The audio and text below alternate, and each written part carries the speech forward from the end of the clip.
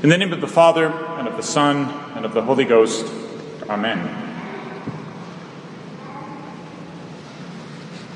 The Pharisee says, "God, I give thee thanks that I am not as the rest of men."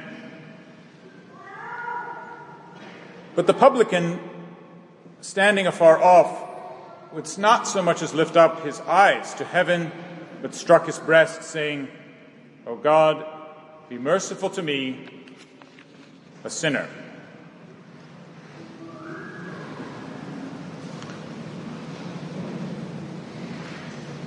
You all know this gospel well enough. I preach on it every year. But this year it reminds me of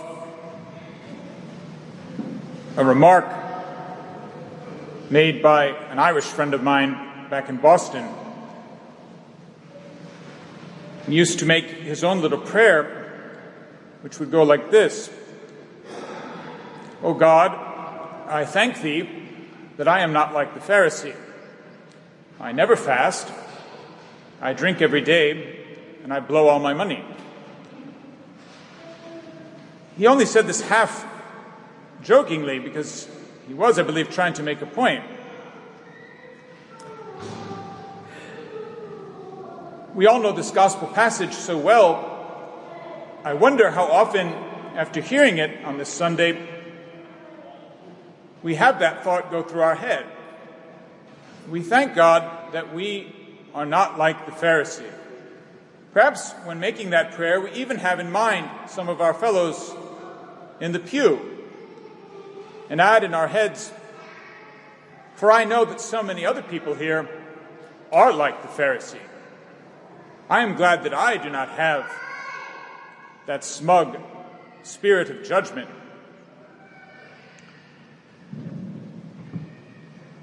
The time then has come to examine our consciences and ask, even if I am not so much like the Pharisee, to what degree can I say that I am really like the publican? Perhaps I am not so self-righteous as this prideful man we hear about today. But can I really say that I have true contrition and profound conversion of heart, as this poor tax collector does?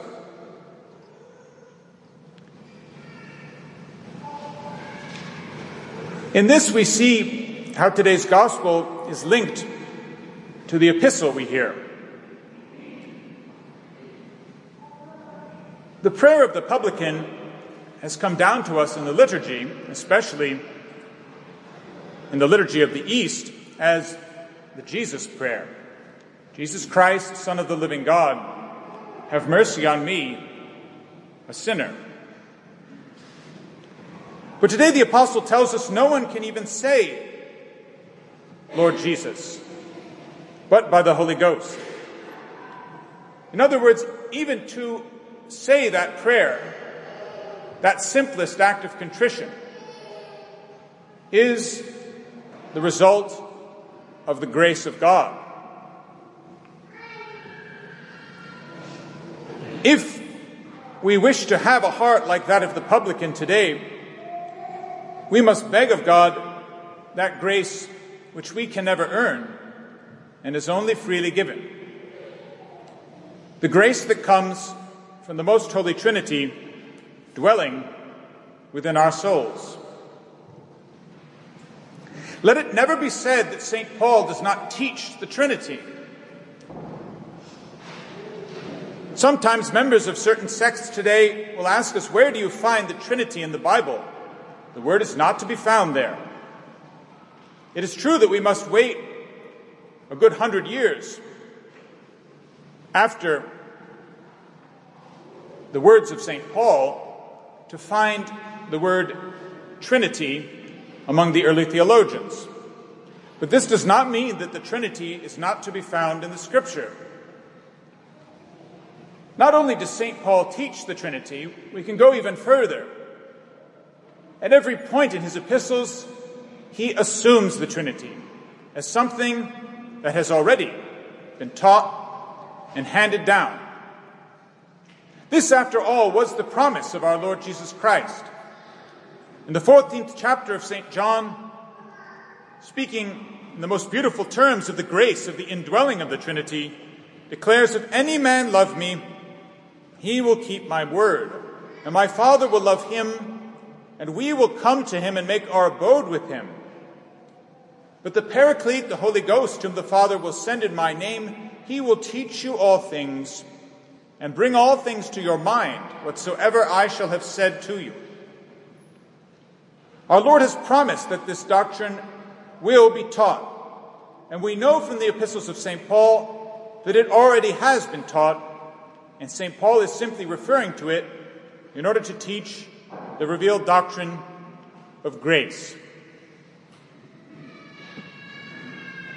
Grace, as I hope you all know, is a supernatural gift of God freely bestowed on a rational creature for eternal salvation. And when we speak of the Trinity dwelling within us, that is what is known as sanctifying, or even better, as habitual grace. It is the grace of the indwelling, the grace by which we are made pleasing to God because God dwells within us as in a temple. This grace was first received by us at baptism. But in order to lead up to it, especially if we have converted in adulthood, we received countless actual graces, countless times when our Lord Jesus was, as he told us, at the door of our hearts, a knocking. If we let him in, if we cooperate with those first graces, then we do achieve the grace of true conversion, and sanctifying grace rushes in through baptism and the other sacraments we receive. This is to be entirely distinguished from the other sort of grace, which St. Paul refers to often, including today, gratia gratis data, that is, grace freely given, the gifts, the charismata. These gifts, these supernatural gifts from God, are not any sign of the personal holiness of the one who receives them. They are given rather for the edification of others. Miracles, prophecies, the gift of speaking in other languages. This is the distinction St. Paul makes today when he declares, invoking all three persons of the Trinity, there are diversity of graces, but the same Spirit. There are diversities of ministries, but the same Lord. And there are diversities of operations, but the same God, who worketh all in all. And again, in that most glorious epistle on the mystical body, the Church, the epistle to the Ephesians, one body, one Spirit, one Lord, one faith, one baptism, one God and Father of all, who is above all, through all, and in us all. It is with this grace in mind that we hear that beautiful salutation of St. Paul to his Corinthians: the grace of our Lord Jesus Christ and the charity of God and the communication of the Holy Ghost be with you all. Amen. Justified by faith, he tells the Romans, we have peace with God through our Lord Jesus Christ, by whom we have access through faith to this grace, wherein we stand and rejoice in the hope of the glory of the sons of God. And that hope does not disappoint, because the charity of God is poured forth in our hearts by the Holy Ghost, who is given to us. It is only by this sanctifying grace of God, it is only by actual graces that we can do anything that leads us one step closer to heaven, so that truly the repentant publican, whom we revere in today's gospel, did not achieve conversion by his own merit, but it was freely given to him to have a profound conversion of heart. Without this grace, we cannot even begin to approach heaven. And we must have this true conversion of heart, this true sorrow for our sins in our last moment. And once again, we must recall that this gift of final perseverance is indeed an unearned gift. None of us, no matter how good a life we lead, can earn the gift of final perseverance. It is freely given by God, although certainly we can and should pray for it every day. Therefore, when we pray, let us not judge our neighbor in the pew in our hearts, supposing him to be more pharisaical than we are. For it is not enough for us to avoid being that Pharisee. No, we must all beg the grace of God to be that publican, to cry out with sincere hearts, Lord Jesus Christ, Son of the living God, have mercy on me, a sinner. Amen.